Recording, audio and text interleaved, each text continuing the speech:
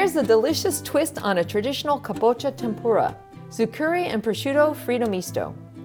Zuccuri is a type of kabocha squash that's hearty, tender, and bursting with natural sweetness. This versatile winter squash is packed with flavor, from its beautiful orange flesh to its edible dark green skin. It also has a wonderful cake-like texture. In this recipe, I'm pairing thinly sliced zuccuri with salty and savory prosciutto. Place the zuccuri on a flat surface and then add a piece of prosciutto. Top with another piece of zuccuri. Roll this into a circle and fasten with a toothpick. Now let's prepare our batter. Combine the flour, cornstarch, baking soda, and salt in a large bowl. Now that we're ready to start frying, stir in the sparkling water and chives. Heat your frying oil to 350 degrees Fahrenheit. Dip the zuccuri into the batter and place in the hot oil. The zuccuri squash holds its form well and melts in your mouth when fried.